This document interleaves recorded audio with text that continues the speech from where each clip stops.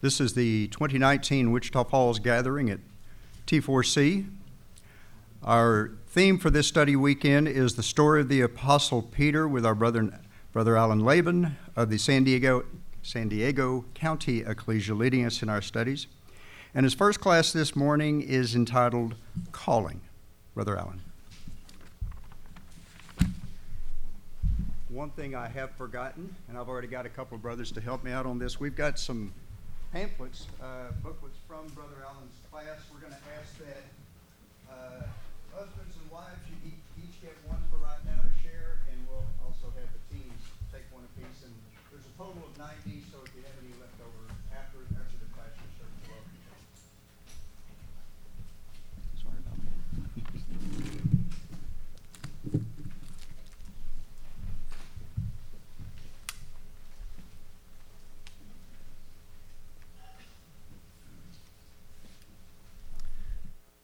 All right. Good morning, everyone. Can you hear me all right? Excellent. All right. Well, first, thank you for having us out here. It's a delight to see everyone, and we're really looking forward to this weekend, seeing some familiar faces that we saw last year at Idlewild, and meeting a lot of new faces as well. And together, diving into the compelling story and example of Simon Peter. If you take your handout, we're going to be using this as a good bit through our classes as a reference. There's a lot of material in the scriptures about Peter, a lot more than we're going to have a chance to touch on this weekend. So this handout is going to serve as maybe a launching point into some deeper studies and also a reference point to some of the material I have up here on the slides. If you want to turn, once you get your handout, over to page 6, you'll see a quick overview of where Peter is highlighted in the Gospels. And the record of Peter simply dominates the New Testament. And Peter, I think, is such an interesting and compelling example because he is a man of contrast. As it was mentioned in our opening prayer, we can learn from both the good and the bad in Peter's life. He had a lot of highs and a lot of lows. If you look through that list on page 6 and going to page 7, you can see a lot of low points in his ministry. Peter had to be called 3 times before he finally chose to follow Jesus, something we'll be looking into in this first class. Remember, he walked on the water, a wonderful testimony to his faith, but then he was the one that also nearly drowned. He failed on multiple occasions to understand the significance of Jesus' teachings. He often tried to take matters into his own hands, like that infamous episode in the garden, or when on the Mount of Transfiguration, he tried to jump to a conclusion to build booths. He rebuked Jesus from trying to go down to Jerusalem, causing Jesus to say to him, "Get thee behind me, Satan." He resisted having his feet washed. He fell asleep in the garden when Jesus needed him the most. He struggled with Jesus' teachings. He lunged out in violence during Jesus' arrest and even flatly denied knowing Jesus. So we have a lot of mistakes of Peter recorded for us. But these are also contrasted with Peter's devotion, sincerity, willingness to act on his faith, his honesty, and his bravery. He was the first person on the gospel record to confess his sinfulness to Jesus, something else we'll take a look at in our opening reading in Luke. He left everything he had to follow Christ. He welcomed Jesus into his home, into every aspect of his life. He was a leader amongst his peer. He was the one that was willing to ask the questions were on the mind of all the other disciples, but he was the one that would step out and give voice to it. It's no surprise that Peter is listed first in every list of the disciples that we have recorded for us. He was remarkably close to his master and singled out on multiple occasions, sometimes along with James and John, and sometimes by himself, to witness particular miracles or to hear specific instruction. And he leaned in closely to hear the word of Jesus. And as we will see over this weekend's studies, on multiple occasions where Peter acts rashly, oftentimes he's acting on what he thought he heard Jesus said previously and maybe acted out of a misunderstanding. He was always hearing the words of Christ, just sometimes misunderstanding them. He acted in faith when others were constrained by fear, and he tried to apply Jesus' teachings as best he could. And overall, what we'll see as we look at the portrait of Peter presented to us in the Gospels is he had an insatiable desire to be with his Lord and that came above everything else. Looking at just the gospel records as we'll go through our classes this weekend, from Peter's initial calling, which we'll consider in this first class, to some vignettes of him following the Lord, specifically as he attempted to walk on the water out to his master, to our last class this morning, where we'll look at his great confession of faith. And then tomorrow morning during Sunday school, we'll look at the episode of his denial, and finally, his restoration. The public lecture to this evening, well, I guess not a public lecture, but lecture this evening is going to be on Peter, but a slightly different route, taking a look at how his memory was somehow kind of corrupted and maligned through the church after the close of the Bible canon. And as we look through these different episodes of Peter, we'll see he is an individual that had a huge importance. We see that no one spoke to Jesus more than Peter. Most of the words that we have in the Gospels that are spoken to Jesus come out of Peter's mouth. And also there's no other individual in the Gospel record that has more words directly spoken to them by Jesus than Peter. Likewise, among the disciples, there was no one rebuked like Peter, but also there was no one praised by Jesus like Peter. No one sunk into the waves like Peter did, but also he was the only one to try to walk on water. No one had to be called as many times as Peter did. There were 3 calls before he finally responded. Yet no one declared their ongoing devotion to Jesus like Peter. No one denied their Lord like Peter did. Yet no one also clung to him and acted on their faith. And these contrasts aren't presented to us by accident. Peter's story is presented to us as a very relatable one that includes highs and lows, moments of strength and promise followed right afterwards by failure. At times, we see him as a man defined by this living and vibrant hope. And then right afterwards, he stumbles. There's no one else in Scripture presented to us in this manner of contrast, highs and lows, right back to back. And it gives us a unique, relatable picture of what it means to follow Jesus. One brother commented, "The wonderful thing about Peter's example is it shows us what a connection with the Lord Jesus can do for ordinary people like us. Because if Jesus could help Peter deal with all of his human weaknesses, he can help us too." So God willing, over these classes, we'll dig into this first part of the panorama of Peter. So what is our picture of Peter? How old was he? What was he like? How did he carry himself through life? Well, answering that question really depends on what part of Peter's life we're talking about. And that's because another unique aspect of Peter is we have a huge span, a broad picture of his life presented to us. We see him in the Gospels. We see him again in the Acts. The first half is largely devoted to Peter's work. And the story doesn't end there. We hear from him directly through his epistles and indirectly referenced and cited in the other letters, including Paul's. In these sets of sources, through the Gospels, Acts, the Apostles, the epistles, and even through Old Testament shadows, we see a span of Peter's life. We see insights into him as a young man in the Gospels, as a middle-aged man in the Acts of the Apostles, and as a wise, older man in the epistles. And there's no other New Testament personality that we have this panorama of. We see Paul as a middle-aged man and as an older man. We have brief snapshots of the other apostles. Most of the information we have about Jesus is limited to that 3.5-year ministry. And as we'll see in our later class, even that is really concentrated just on his last year and his final week. But Peter's different. Peter, we have a portrait throughout his life. And we're able to see him as an example of an individual who grows. When we follow the life of Peter through the Gospels, we'll see he's not the same person at the end of the Gospels as he was at the beginning. Same thing in Acts. He changes, and again in his epistles. And this element of growth in Peter's character is spoken to us several times in the Gospels. So, for example, over in Luke chapter 22 and verse 32, if you want to take a look at that, this comes toward the end of Peter's interaction with Jesus in the Gospels.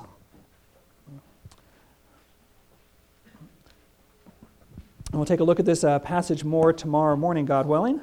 But in Luke chapter 22 and verse 32, we see Jesus say to Peter, But I have prayed for thee, that thou faith fail not, and when thou art converted, strengthen thy brethren.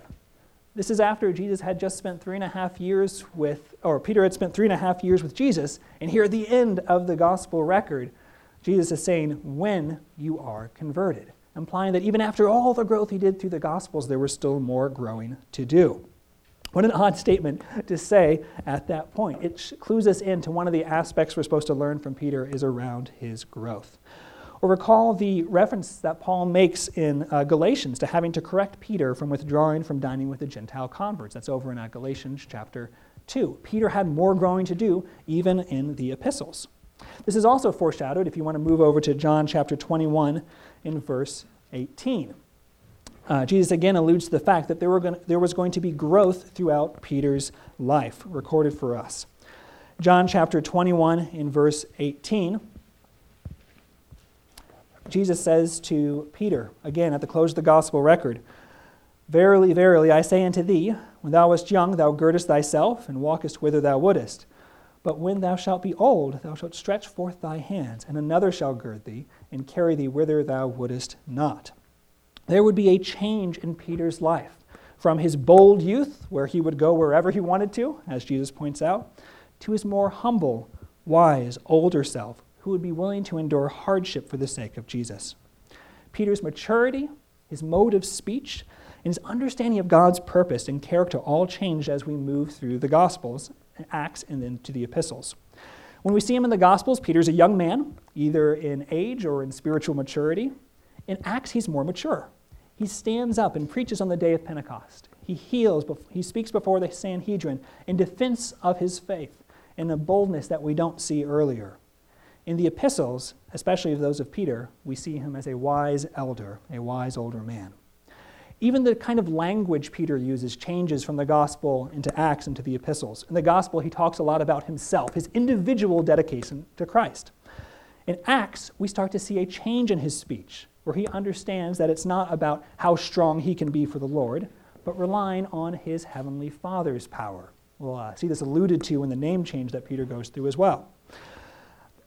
In the epistles, we see his speech change again. He isn't focused on himself, he's focused all on the ecclesia. And if you look at the pronouns he uses, it changes. In the gospel, he uses a lot of statements about me and I. In Acts, he uses a lot of we and us statements. And in the epistles, he's very much focused on you. He's focused on his brothers and sisters. He had to learn the importance of not just focusing on his own position before God, but on strengthening his brethren.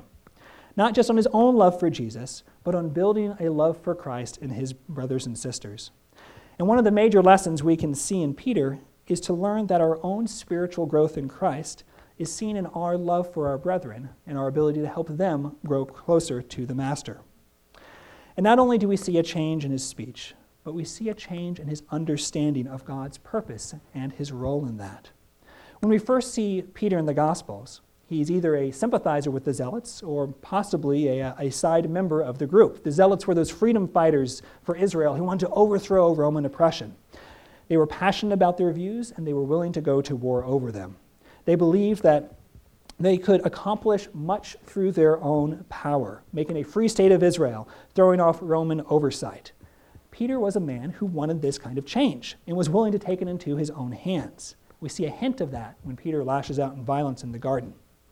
But in Acts and in the epistles, we see him realize that the only true and lasting change doesn't come with man's sword, doesn't come in overthrowing governments, but instead comes through us taking on the role of a shepherd, looking after those in the flock. We also see the shift in Peter's understanding foreshadowed in his name change, something we'll consider in a moment. His impulsive character changes over time. He was a rough man in the Gospels. We see a glimpse of that in his episode, the night of Jesus' death, where where he is put under pressure and his rough Galilean dialect comes out and curses and swears so much that people conclude there's no way this man could have been around Jesus. He acted quickly and impulsively. In Acts, he has a more gentle hand. And in the epistles, we see him as a gentle, humble man looking out for the welfare of others. His story is one of growth. And it shows us how God will work with us throughout our lives. And there's a lesson for that in us. There's a lesson for us in that. When we come to the waters of baptism, it's a start of our journey in Christ. But we're still flawed. But God can take that start, even with those flaws, and work his will in us. All right. the importance of Peter's examples comes out in a number of ways, and one way we can see a hint to what a pivotal character he is just through how often he's mentioned. So let's take a look at just some of the major characters of the New Testament. We see Judas, who's mentioned a good bit. We see him a total of 22 times through the New Testament record. The Apostle John also comes up quite a bit. We see him a total of 48 times. John the Baptist, a total of 90 times. Paul, 185, but Peter, more than all the rest, at 191 different references. Repetition in the Bible is a teaching device. When something comes up again and again, or we see an individual mentioned frequently, it should make us stop and take notice. And this is a hint that we should stop and take notice of Peter's example. Peter's example is built out beyond what we're going to consider this morning. If you want to take a look at your handout in page 9, the narrative of Peter goes beyond the Gospels, as we mentioned before, and into Acts, the first half of which is largely devoted to Peter's work. And if we look at the first 15 chapters of Acts and compare them to the second half of Acts, we'll see that Peter and Paul are paralleled in many ways. While Paul was the apostle to the Gentiles, Peter in many ways was the apostle to the Jews. Both healed a man that was lame from birth. Both healed indirectly through his shadow in the case of Peter and by handkerchiefs in the case of Paul. The preaching of Peter and Paul was provoked jealousy among the Jews. Both confronted sorcerers. Both passed on the gift of the Holy Spirit. Both raised people from the dead. In addition, we have the words of Peter recorded for us following the Gospels and Acts and into the epistles. Peter has his words directly in the first and second letters of Peter, but he's also alluded to extensively, as we see in the epistle of Jude, and there's lots of connections in the preceding epistle of James. So with that background, let's dive into our first study together around the three different calls of Peter, looking at the start of his journey. Should probably call this class the callings because there were more than one. If you look at your handout on the first page, for each of the classes, since there are records in the various Gospels of the different events we'll look at, I've got the 4 references there. The 4 references we'll be looking at are in Matthew chapter 4, verses 18 through 22, Mark chapter 1, verses 16 through 20, and Luke chapter 5, verses 1 through 11, and John chapter 1, verses 40 through 42. But while all 4 Gospels record the calls of Peter, they seem to be referring to separate instances. John records the first call, Matthew and Mark record the second, and Luke recalls the third. So let's start off with the first one of these 4, over in John chapter 1 and verse 40 through 42. So if you can open your Bibles there to John chapter 1, verse 40 and 42, and we will set some context. The context of this passage is that John the Baptist is in Bethabara by the Jordan River. You see that back in John chapter 1, verse 28. Baptizing and preaching the coming of Christ. The following day, we see John coming and declaring Jesus as the one who they should be following. See that down in John chapter 1, verses 29 through 34.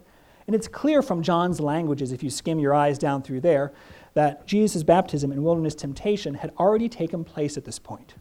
John refers to the Spirit that descended onto Jesus as a dove in verses 31 and 32.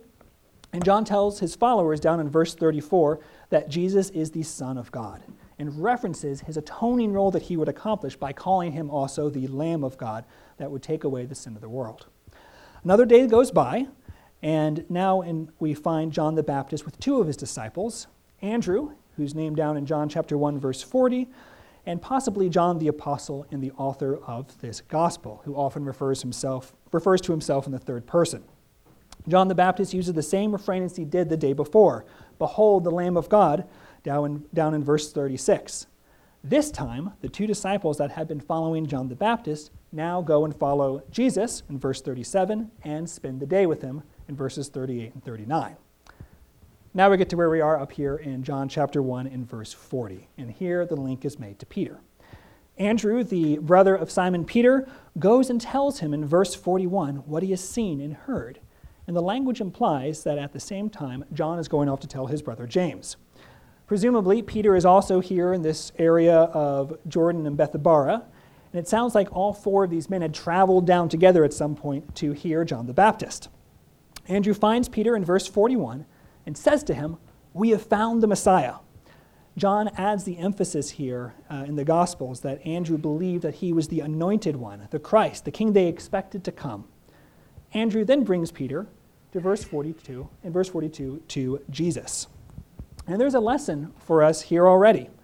Peter did not find his own way to Jesus initially, but had someone else bring him to him. God decided that his message of salvation was going to be communicated through people, through men and women. They were going to be the communicators, the vehicles of the divine calling, just as Andrew brought his message to Peter.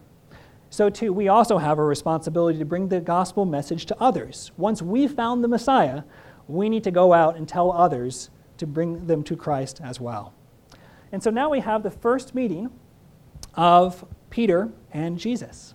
It says here in verse 42 that Jesus beheld him.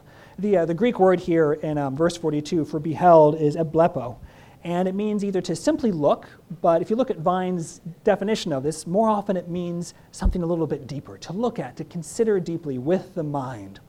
Vines describes it as an earnest, penetrating, close look. And Jesus will use this word elsewhere, like when he tells his followers to look and behold the birds of heaven and consider how God takes care of them. He's not just telling us to look at birds and notice that they're nice. He's telling us to consider how God takes care of those birds. Think about it, dwell on it, because he will do the same for you. It's the same word that was used back in verse 36, John 1:36, when John the Baptist tells his followers, beholds Jesus and understands it's time for him to pass his disciples over to Christ. And that same word is the word that bookends Peter's experience with Jesus during his ministry. It's the same word used over in Luke chapter 22, verse 61, when Jesus looked through the crowd right at Peter after Peter's third denial. That penetrating look both started Jesus' interaction with Peter and was at the close of Jesus' ministry and interaction with Peter as well. And then Jesus says his first words to Peter. "Thou art Simon, the son of Jonah. Thou shalt be called Cephas," says Jesus. And then John then adds the clarification, which is, through interpretation, a stone. You may want to mark your margin here if you're using the King James Version. There is no definite article here, a, in front of the word stone. The word for stone in Greek is Petros, translated Peter. Most modern translations render it this way: "You shall be called Cephas," which means Peter. Cephas would be his name in Aramaic. Peter would be his name in Greek. And as we know here, Cephas or Peter wasn't his original name. His original name, his birth name, was Simon, son of Jonah. And this isn't the first example of a name change in Scripture. Right? There's a number of examples through Scripture of individuals that are born with one name, and by the time that their story closes, they have a different name. Abram, his name was changed to Abraham. Sarai's name was changed to Sarah. Jacob's name was changed to Israel. In each case, when you have this name change from one to the other, it designates a new purpose or a new direction, a new clarification of that individual's role and how God would act in their lives. Abram means high father, but Abraham means father of a multitude, right? An allusion to the promises. The same thing with Sarai to Sarah. Sarai means my princess, but Sarah means mother of nations. Again, her role changed in the promises of God. Jacob means supplanter, but Israel means having power with God. And isn't that the arc of Jacob's life? He originally was the supplanter trying to grab what he could, when he could, by his own power. But by the end of his life, he realized that he had to rely on his heavenly Father. And so Peter's name change fits this model as well. Simon, his given name, is the Greek version of the Hebrew name Simeon, which means hearing. We'll see it used 49 times in the New Testament, all in reference to Peter. He's called Simon, son of Jonah, and Jonah means dove, and that will be significant as we see it in a later class. But Cephas means rock. It's used 6 times in the New Testament, all in reference to Peter, once here and 5 other times in Paul's epistles. And on the side, it's used a few times in the Septuagint where it refers to a protective rock that's hollowed out, and that's something we'll get into in our third class.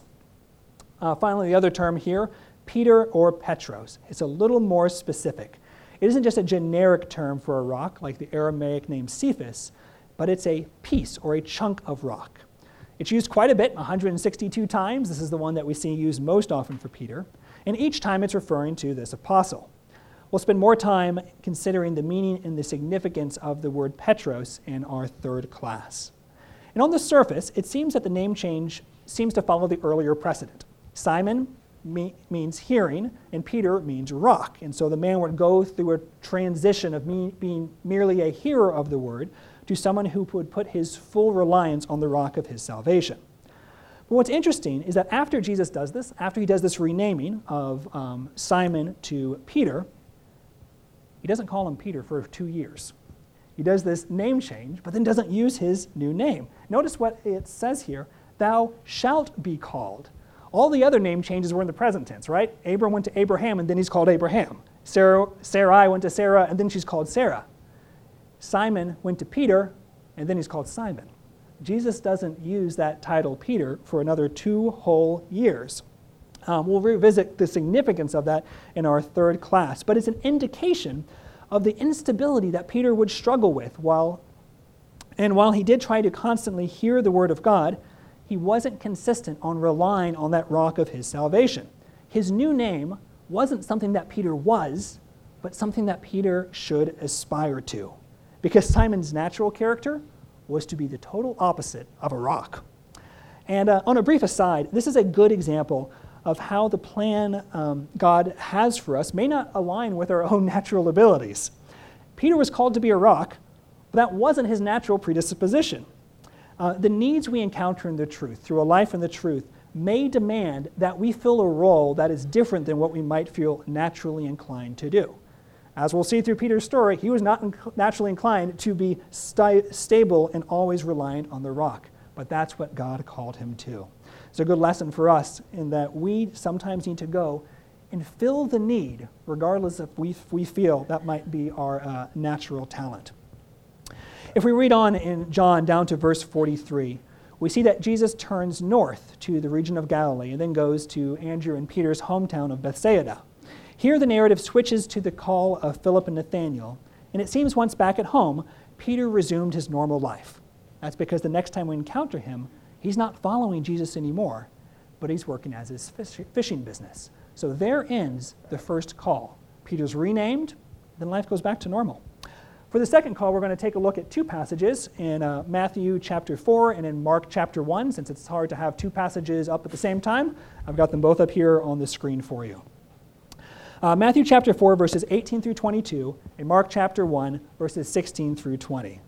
When we enter this account, it seems that some time has passed. We're not told how much, but the scene is no longer by the Jordan River. We're now at the Sea of Galilee, right? So it's a different setting. We know this is a different calling. It's not just a repeat of what we saw in John. That happened down by the Jordan River. Now we're up by Galilee. Andrew, Peter, James, and John all seem to have gone back to their normal occupations. And here they are in the shallow waters, likely in the early morning hours, casting their nets. Jesus first sees Peter and Andrew in their boat and says, "Come, follow me, and I will make you fishers of men," he calls out. They put down their nets, and they follow him. But as we'll see in Luke 5, they turn back to their nets eventually. There's a direct request here. "Follow me," said Jesus. Encourage them quite explicitly to leave behind their natural occupation of fishing and take on a new form of fishing. No longer will they be fishing fishes, but fishing after men. And they do follow him as well. We can see from Mark's account down in verse 21, if you scroll down in your Bibles a little bit further. They go to Capernaum after this. They follow Jesus and hear his teaching in the synagogue. They witness the healing of a madman, and they return to Bethsaida and to Peter's house where Jesus healed Peter's mother-in-law. It seems Jesus remained there and that evening, made Peter's home kind of an operations center of sorts. And Mark, further down in Mark chapter 1, verse 32 through 34, we see that it was at Peter's house that people were brought to Jesus and taught them and healed those in need. The next morning, down in Mark chapter 1 and verse 35, Jesus got up early and left Peter's house before sunrise, withdrew by himself to pray. When Andrew, Peter, and John, and James woke up and realized that Jesus has left, he wasn't in the house anymore, they searched for him and wanted to keep Jesus there. Luke notes that the people sought him and came to him and would have kept him from leaving. But Jesus responded that his mission was not to be the local benefactor of Bethsaida only, but to preach to other cities as well. Mark's account adds the second request that Jesus made to Peter. Let us go to the next town. But Peter doesn't. He goes back to his own nets. What we see from this second calling is Peter was fine with following Jesus when Jesus was there, but then went back to his nets when his normal daily routine came in conflict with what Jesus was asking. When Jesus was in his hometown, Peter was happy to follow. When he was in his house, he was happy to listen. But when Jesus ventured to the next city and beyond, Peter stayed at home. To what extent can we be like this? To what extent can we play the part, follow Jesus in overtly religious settings at a Bible school, study weekend, or Sunday morning, but then carry on differently when those events are over? Peter's commitment to Jesus at this point was situational. When the situation was convenient, he'd be happy to follow his master in his hometown, in his house. Sometimes we can do the same. Follow when it's convenient for us to do so, when the Lord's commands happen to line up with the direction we were going anyway. Peter's third call that we'll look at now was a direct challenge to that mindset. Peter was about to be called outside of his comfort zone. Now he wasn't just called to follow Jesus in his hometown or in his house, but in a way that meant forsaking his former life. And that third call we see over in Luke chapter 5. Luke 5 was our opening reading, Luke 5 verses 1 through 11, so if you'd like to turn there now, that's where we'll spend the rest of our time together in this first class. In Luke 5, verse 1, we see that Jesus is by the lake. And this is a different scenario, right? Here in this circumstance, people are pressing against him. The word pressing there in verse 1 means literally pushing him back, leaning in on him so that he has to step back and go toward the water. Everyone wants to be close to Jesus here, and we're told why. They wanted to be close to him to hear the word of God. And if you think about the gospel record, that was pretty rare. And we'll see later on that people wanted to be close to Jesus for the healings, for the miracles, for the handouts of bread. Here they were pressing against him because they wanted to hear God's word. People weren't following him just for the miracles here. They had the right motives. And in verse 2, we see that Jesus notices two fishing boats pulled up by the shore of the lake. The fishermen, however, are removed from the scene. They were gone out of them, washing their nets away from the crowd in the shallow water. And look at what he calls them. He calls them fishermen. We know that these boats belonged to the disciples Peter, Andrew, James, and John, but they had not become fishers of men like Jesus had asked in their previous calling. Right? We just saw back in Matthew and Mark, he had called them previously to be fishers of men, and here we are in the third scenario. They're still fishermen. There's a contrast presented to us in these first two verses. On one hand, you have people stopping their daily routine, pressing against Jesus, eager to hear what he had to say. On the other hand, we have these fishermen removed off to the side, continuing on with daily life, not necessarily interested in what Peter or what Jesus had to say. And here they were with the Son of God feet away, and they chose the things of daily life. There's nothing objectively wrong with washing nets. It's something you need to do to stay in the fishing business. They needed to do that. But it was wrong when it made Jesus take second place. What they were doing is fitting Jesus in when it suited them to do so. And that's something I think we can all, unfortunately, relate to some extent. We all have daily things of life we need to take care of, things that are necessary to support our families, to support us individually. But what do we do when those things come in conflict with the things of the truth? I think this is especially relevant for me and my wife right now that we have 3 little kids. We can be completely absorbed in just the upkeep of these little creatures and can have that dominate all of our time. And while that's a good thing to do, we're supposed to raise children in the fear and admonition of the Lord, we need to be careful that we don't forget the importance of setting a spiritual foundation. It's relevant for work. We live in the USA, which is known for its extremely hard work ethic, and we can spend every waking hour making money and doing some sort of work. But do we make sure it takes second place when it comes to the things of the truth? It applies to leisure activities, to school, to every aspect of life. It's a principle that's probably most clearly stated in the example later on of Mary and Martha. When Jesus visits the two of them, Martha busied herself with the necessities of life, with being a good hostess, while Mary chose the better part, listening at the feet of the Master. We too need to learn to always choose that better part. And over the next few verses, we're going to see Peter come to that realization that he needs to choose that better part.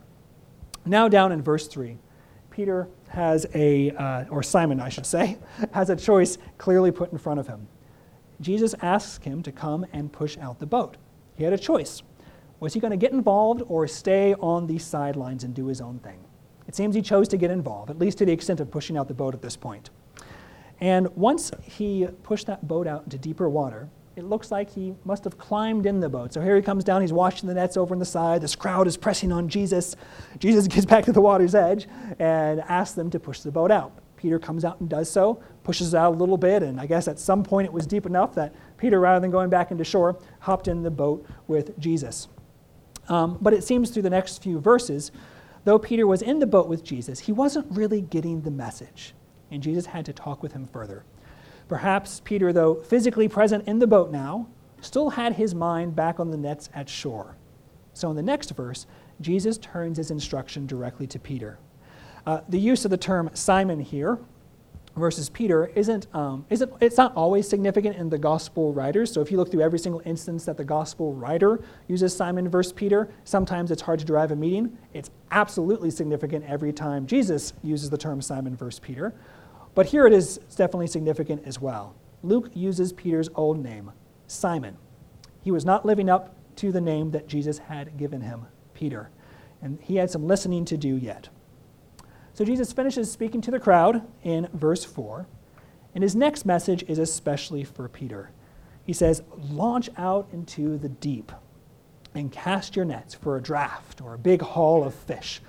Launch here is singular in the Greek. He's just talking to Peter. It's not the others aren't with him right now. It's launch singular. You, Peter, launch out into the deep, and you cast that net. Jesus here gives his first command with a promise.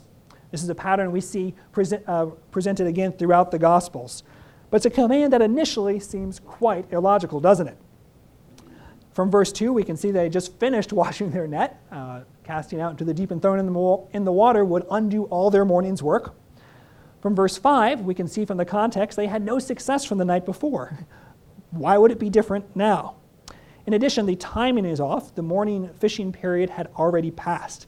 By this time of the day, the fish would have retreated out deeper into the Sea of Galilee, and the shallow fishing nets they would have used, as we'll see in our class tomorrow morning, they were really of no use when the fish were down that deep.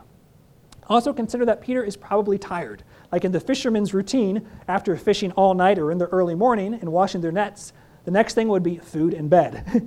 Jesus is calling Peter to do something outside of his normal routine and head back out into the water. And on top of this, where were Jesus' fishing credentials? If anything, his expertise was in carpentry, not in being a fisherman. Jesus' request appears unusual, and as such, it receives a reluctant response from Peter. If we tried during the proper fishing period last night and we had no success, how does it follow that something better would happen if we tried during a less favorable time? And we can see a hint of this reluctance in how Peter responds. So Jesus says, "Let down the nets," plural. And Jesus asks for multiple nets here, but what does Peter agree to in the end of verse 5? It's only one net. So he's only willing to go a little bit of the way. We can't be totally certain of that point due to some manuscript differences, but if this is the proper reading, then Peter is following Jesus' request, but doing so quite reluctantly and not completely. And we can also see this hinted again at the use of that old name, Simon. This whole scene clearly must have looked odd from the shore. And remember, there was probably a crowd still back there on the shore as well. Jesus had finished talking to them, but they may not have completely dispersed. And there they are, his fishing buddies back on the shore with their nets, the crowd back on the shore, and here Jesus with Peter pushing out into the water. And the unusual nature of the request would have been pretty apparent. And this goes to a fairly large precedent. of doing things for the truth that might seem odd to the world around us, right? Hebrews 11 is full of these examples of Noah, for example, being warned of God of things not yet seen, moved with fear, prepared an ark for the saving of his house, definitely stepping out in an unusual way. Abraham, too, over in Hebrews 11, is commended for doing something different, going out to a place that he didn't know where he was going quite yet. Moses chose to suffer affliction with the people of God rather than enjoy the pleasures of sin for a season, esteeming the reproach of Christ greater than the riches and treasures in Egypt. Abel, Sarah, Isaac, Joseph, Gideon, Barak, Samson, and all of these mentioned in Hebrews 11, all these Bible heroes, did things that were particularly unusual. And Peter learned this lesson as well. Over in 1 Peter chapter 4, verse 3 through 4, he may have been thinking back to this occasion when he wrote in his epistle, "For the time past of our life may suffice us to have wrought with the will of the Gentiles, when we walked in lasciviousness, lusts, excess of wine, revellings, banquetings, and abominable idolatries, wherein they think it strange that ye run not with them to the same excess of riot, speaking evil of you." Writing later on as a wise and older man, Peter notes that people will think it strange when we choose Christ and choose not to run down the path of the rest of the world. But we have a wonderful hope of knowing that when we do choose Christ, we have entered that race, that only race that's really worth running. Peter also wrote in 1 Peter chapter 2, verse 9, that we're called out to be a peculiar, a different, a separate people. And following Christ would involve living differently than the world around us. Thus, down in verses 6 and 7, we see what happens when Peter begins to obey the Lord's command, even those that are outside of his normal routine. We can see all a good night's work basically caught in one daytime catch, so much so that they had to beckon other ships to sling another net under the first one to keep the nets from bursting. And it's like that in the truth. God takes our little efforts and multiplies the effectiveness into something we cannot imagine. He takes our small temporal actions and links them to eternal effects. The language here is dramatic in the Greek. The nets designed specifically for catching fish were to the point of bursting. The ships, which brought fish back in nightly with no problem, were struggling underneath the load. And then in verses 8 through 9, the reality of what's happening finally hits Peter. And here significantly, Luke uses that phrase, Simon Peter. He falls at Jesus' knees. He realizes his own inadequacy. He comes to realize all at once the greatness of the Lord that he had previously only been willing to give partial attention to when it was convenient for him. When realizing his own sinfulness and inadequacy in front of Jesus, he no longer just calls him by that generic, respectful term master, like he did back in verse 5, but now he calls Jesus Lord. But look at what else he says. His first reaction when he's convicted of his own sinfulness and he falls at Jesus' knees is to respect Jesus, Lord, or to recognize his position, but he says, "Depart from me, for I am a sinful man." This is a reaction we see several times in scriptures. Our natural human inclination when faced with God's greatness, when faced with Jesus' perfection, is to shrink away from it.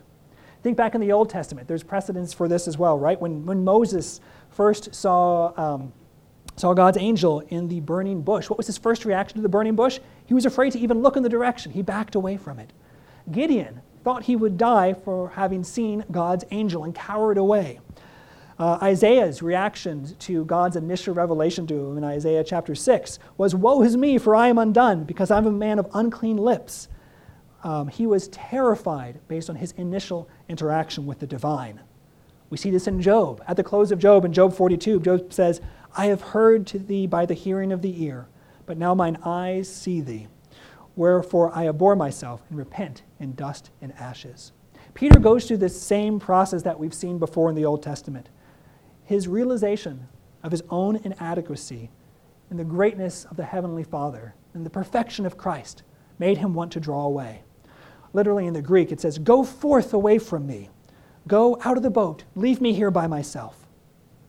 But Jesus doesn't do that. Jesus doesn't go anywhere. Having realized his own weakness, Peter was prepared to come closer to Jesus than ever before, and Jesus was right there waiting for him. It is right and good for us to realize our own inadequacy and sinfulness.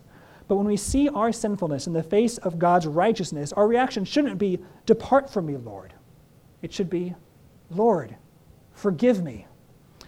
And there's a lesson for us in there. When we see our own sinfulness, the answer is not to withdraw from God in shame, but instead to recognize there's an invitation to draw near. A few verses later in Luke 5, Jesus reaffirms this message when confronting the Pharisees that were murmuring against the disciples in Luke 5, verses 30 through 32. But their scribes and Pharisees murmured against the disciples, saying, "Why do ye eat and drink with publicans and sinners?"